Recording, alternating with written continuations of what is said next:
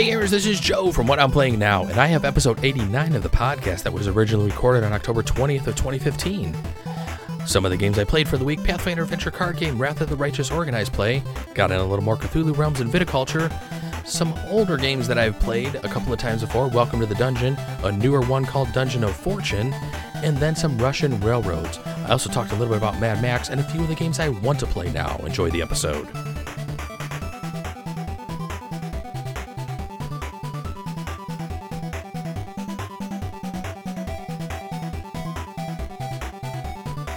Good evening, gamers, and welcome to the games. This is Joe from What I'm Playing Now. Hey, send us some emails. Let me know what you're playing now.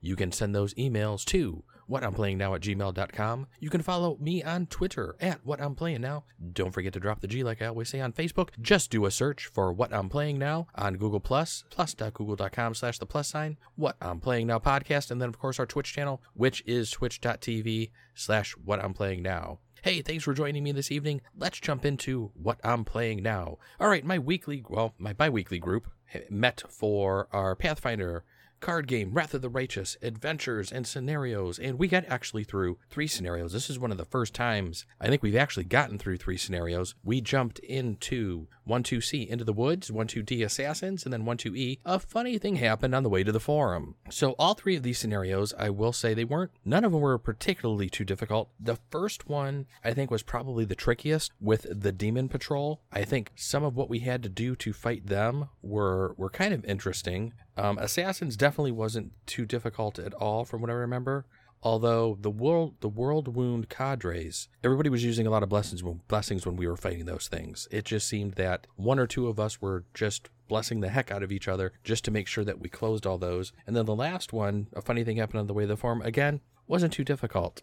I won't say anything in particular to ruin anything or do any spoilers or anything in regards to any of the storyline, but I will say that after my group was done and we had 2 tables going this week, a lot of us kind of stood around and were talking afterwards about what we were thinking so far of Wrath of the Righteous. And so far, a lot of us are kind of underwhelmed. As I mentioned before in a couple of podcasts, it seems that the scenario difficulties are just really imbalanced this year, it seems. It seems that we're going from one scenario being close to where everybody's dying to another scenario where we're just walking through things. And I don't know if that has to do with the composition of the group parties that we're playing in, because I'm not normally playing with the same people every week since we have 8 to 10 people showing up. Sometimes we have people who are 1 or 2 scenarios behind, so they're playing in a different group. So it seems to be unlike last season where we were doing the Season of the Shackles, where the group was 6 of us from beginning to end, and it did not change the whole way. This group seems to be, since there's more of us now and we kind of have to have 2 tables running, it seems that we're bouncing back and forth between different tables, and sometimes our group composition is a little different. So I don't know if that's what's actually causing some of the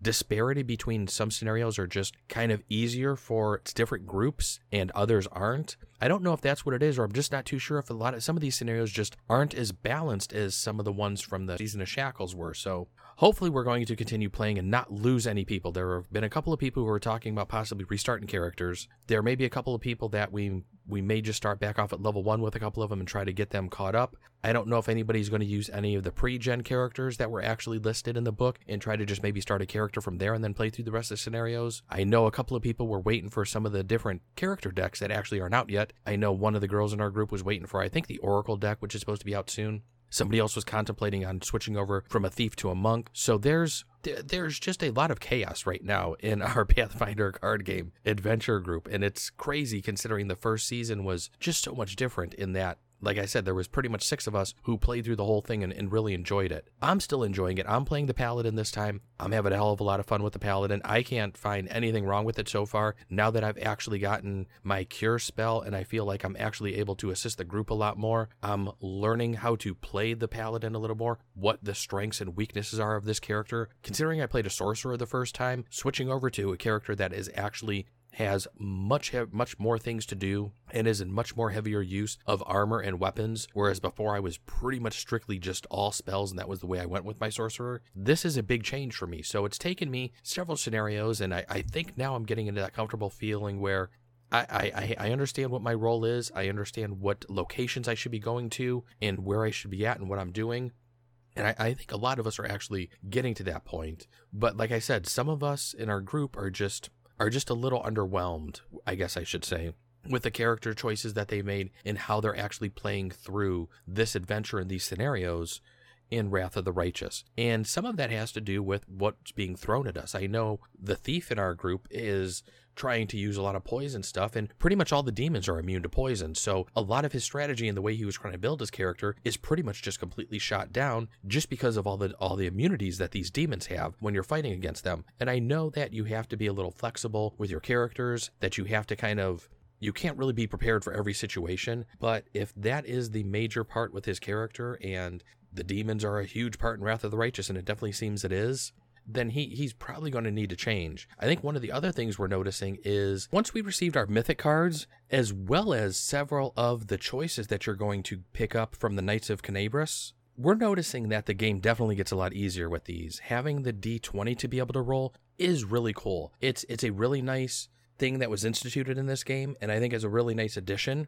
The Knights, on the other hand, gives you a kind of like an extra D6 when you're fighting army characters, and I can understand the thematic sense behind that, but sometimes I almost feel like I'm rolling too many dice before people are even blessing me and everything. So it's definitely a different mindset in playing through the Wrath of the Righteous than it was with Skull and Shackles. I'm enjoying it. I'm definitely going to stick it out. I'm going to complete the whole scenario set. I think a couple of people are already talking and looking forward to the next one that's supposed to be coming out from Paizo, so hopefully our whole group can stay together.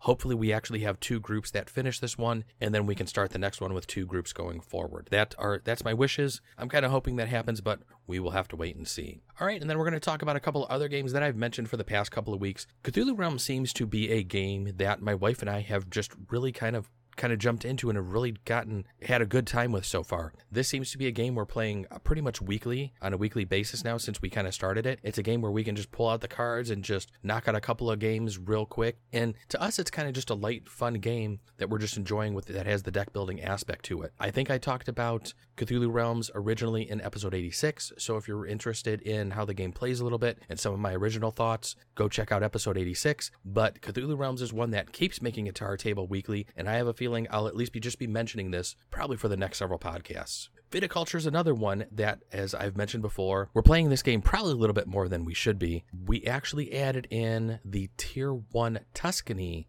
expansion parts or components to the game. So we added in the 4 different additional pieces for the Tier 1 to the Viticulture this past weekend and played through a couple of games like that. My wife was, I hate to say, a little overwhelmed with a couple of the items that were added in. I didn't think that adding in those 4 would be too bad. After she kind of watched the video of Watch It Played, she was like, yeah, let's add in those 4. But once we got into the game, it just seemed that things were just a little trickier than they were before we added those in. So we're definitely going to have to play through that a couple of more times before we start adding in the Tier 2 and Tier 3 stuff. Both of us thought that we really enjoyed the additions, like the Mamas and the Papas, some of the additional advanced worker cards that were in there.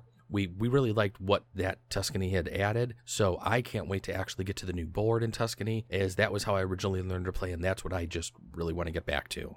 All right, then we actually played another little game called Welcome to the Dungeon. I talked about this one in the past. It's just a small, light little filler game, a bluffing game. I actually played this down at the local game store after we were done with a game I'm going to discuss shortly, as well as playing it here with my wife. I had been wanting to teach it to my wife for quite a while, and I had finally pulled out the box the other day and started setting it up, and she goes, all right, fine, I'll learn to play this. And she really wasn't in the mood, and we knocked out a couple of games really quick, and she just looked at me and she said, that's it? She goes, you expect me to play that after playing Viticulture? She's like, are you serious? And so I then realized I have kind of created a monster, and not that to sound snobby or anything, but some of the lighter games that I actually have in my collection that we enjoyed years ago and that I still pick up every now and then thinking that we're probably going to enjoy them. We may enjoy them for a little bit, but I think we're getting into the part of our gaming careers where we're advancing to some heavier games and just like something with a little bit more thinking than some of the little filler games. I have a feeling there are going to be some light games like Zombie Dice that we're always going to like, and a couple other ones, but some of these periphery ones that I just pick up for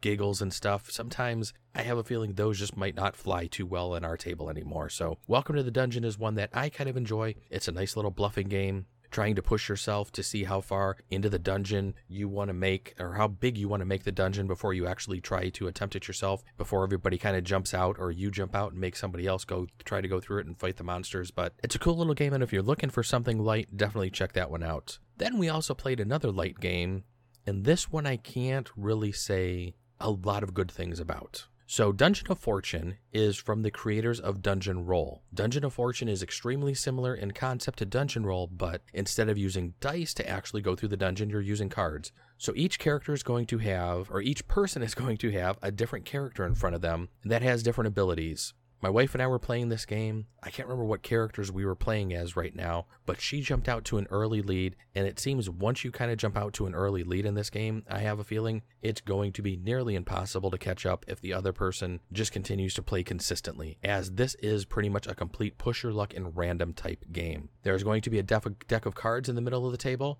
One person at a time will flip over those cards, and you're going to basically take turns to see kind of how far you just want to push your luck. I don't want to say it's similar to Welcome to the Dungeon, because there is a lot more to Dungeon of Fortune in that you can level up. You're basically going through different tiers of a dungeon as well. There are cards that have steps on them, and that will let you, if you collect enough steps, you can actually go down to lower parts of the dungeon. Lower parts of the dungeon sometimes have more reward as well as harder monsters. So you get that type of risk reward type thing. There are also scrolls on some cards, and if you read through the rules and are wondering what to do with the scrolls, head out to Board Game Geek, download the PDF that's out there, as it's an updated rulebook, and it actually contains the rules for the scrolls. This was originally omitted from the actual rulebook. So basically what a scroll does is, the way my wife and I were playing, because they only give you a small paragraph and they don't go into too much detail what the scrolls or how you actually obtain them, but the way my wife and I were playing them is, if you actually defeat the monster or utilize the card, like search the treasure and take a treasure, you actually get to keep that scroll then and set it next to your character card. If you actually encounter a monster or a card that you don't want to, you can remove that card along with that monster, set those into the discard pile, and then draw another card and then encounter that card. So that was kind of the way we were playing it. The little blurb that they give you in the updated rules is really vague as well.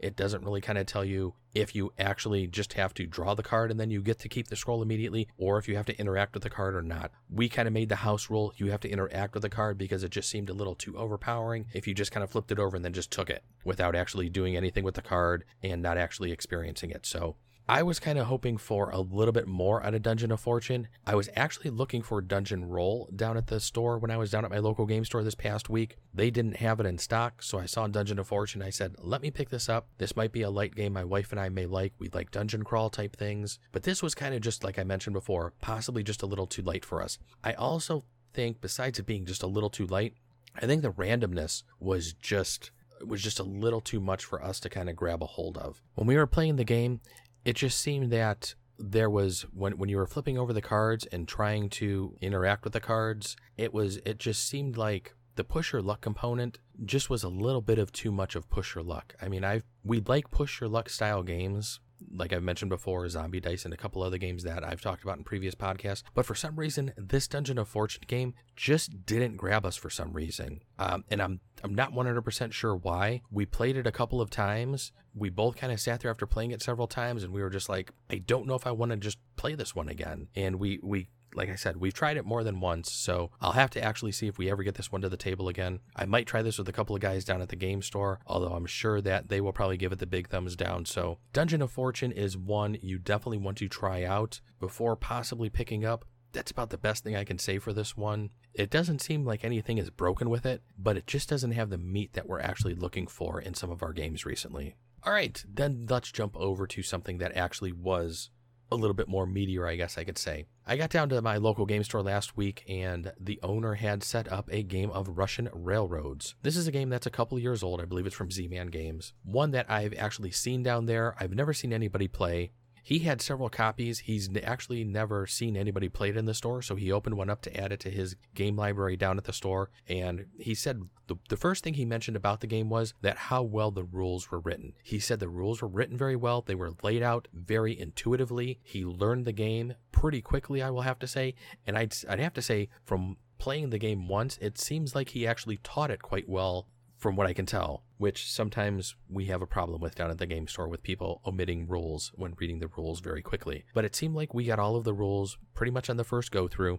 There were 4 of us playing this. Everybody really enjoyed it. One guy had played before. He jumped out to a very early, quick lead, and I thought for sure he was going to win, but a couple other people were able to kind of come close to him. We seemed to be fairly close pretty much until the last round, where a couple of guys just flew ahead with their scoring with the way they had just built their engine and got the stuff going. It's a worker placement game that just has a lot going on the board, I will say. There are spots where you can actually play your workers to get different rails, get different trains. You have different actions that your people can do. There's cards like foremen that you're trying to collect. And the one guy who kind of went first, he grabbed the first foreman, then he just started grabbing them every round. Nobody else could stop him from getting those for some reason. And you can get an additional, the person that has the most foremans at the end of the games gets 40 points. Next person that has the most amount of foremans gets 20 points. So those seem to be very big scoring markers. There's a lot going on the board. Besides all the foremen, you just have quite a bit that you can do on your turn. And of course, in a worker placement game, you're always going to run into the fact of wanting to do more and not having enough workers to do them. I will say I really enjoyed Russian Railroads. I can't wait to play this game again. I think all four of us that were there really liked it. I didn't see any flaws with this game as far as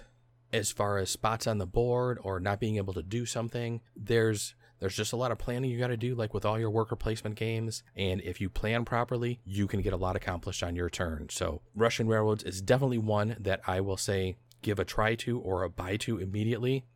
With it being a couple years old, you may have a little bit of trouble finding it, maybe down at your local game store, but you may find a copy somewhere. So if you ever have a chance to play this one, definitely give Russian Railroads a try.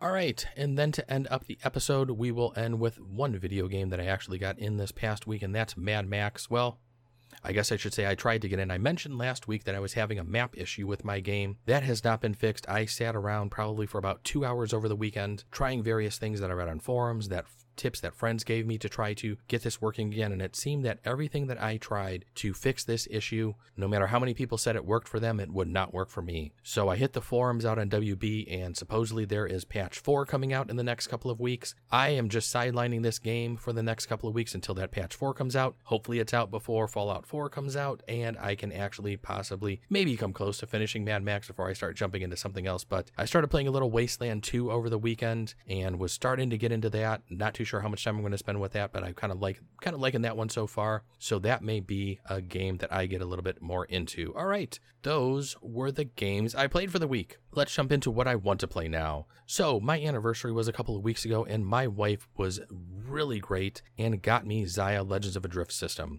I saw this game and have been wanting this game since I've heard about it on several different podcasts. I've watched a couple of videos on it. Even though it is a 3-player game, I've read on the Board Game Geek that a lot of people are playing with 2-player. I see that some people have come up with variant rules for 2 players. So I think my wife and I are just going to try a base game of this with just the 2 of us before we start throwing in any of the variant rules. I'm definitely going to take this one down to the game store. I know several people have been wanting to play this besides myself. So this is a game that I not only want to play, but I know several people in my game group have been wanting to give this one a shot, and nobody seems to have gotten this one locally. So my wife was great enough to me that she picked this up for me, and I was so stoked when I got this. I start flipping through the rules the other day. I've been watching a couple of videos on the game, and the pieces and components look outstanding. The metal coins look incredible. Well, this is one that I cannot wait to get to the table, and I can't wait to give a good review on, and hopefully it's as good as I'm hyping it up to be. And then, of course, one of the other games that I picked up a couple of weeks ago, which my wife and I keep saying we're going to get to the table this weekend, and that's Pandemic Legacy, and it has not gotten to the table yet this weekend. So I'm hoping in the next couple of days we can actually get Pandemic Legacy started, and when I talk about that one, I will just talk about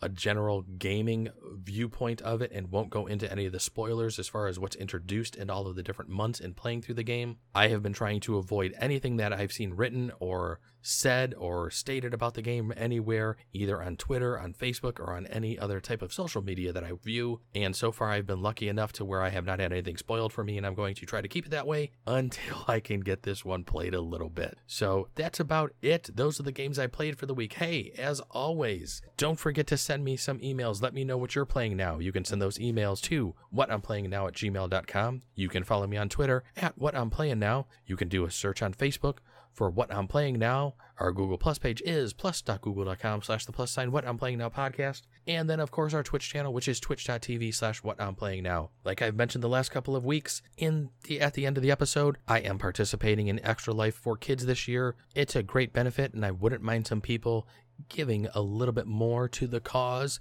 So if you can go out to extra-life.org, do a search for Recess, that is the team that I'm on, look for my name, Joe Luzzi, and you will see me there, and please give a nice pledge. It would be greatly appreciated, and the kids would appreciate it as well. Hey, thanks for joining me this week. Everybody go play some games, and then let me know what you're playing now. Have a good week, everybody. Bye-bye.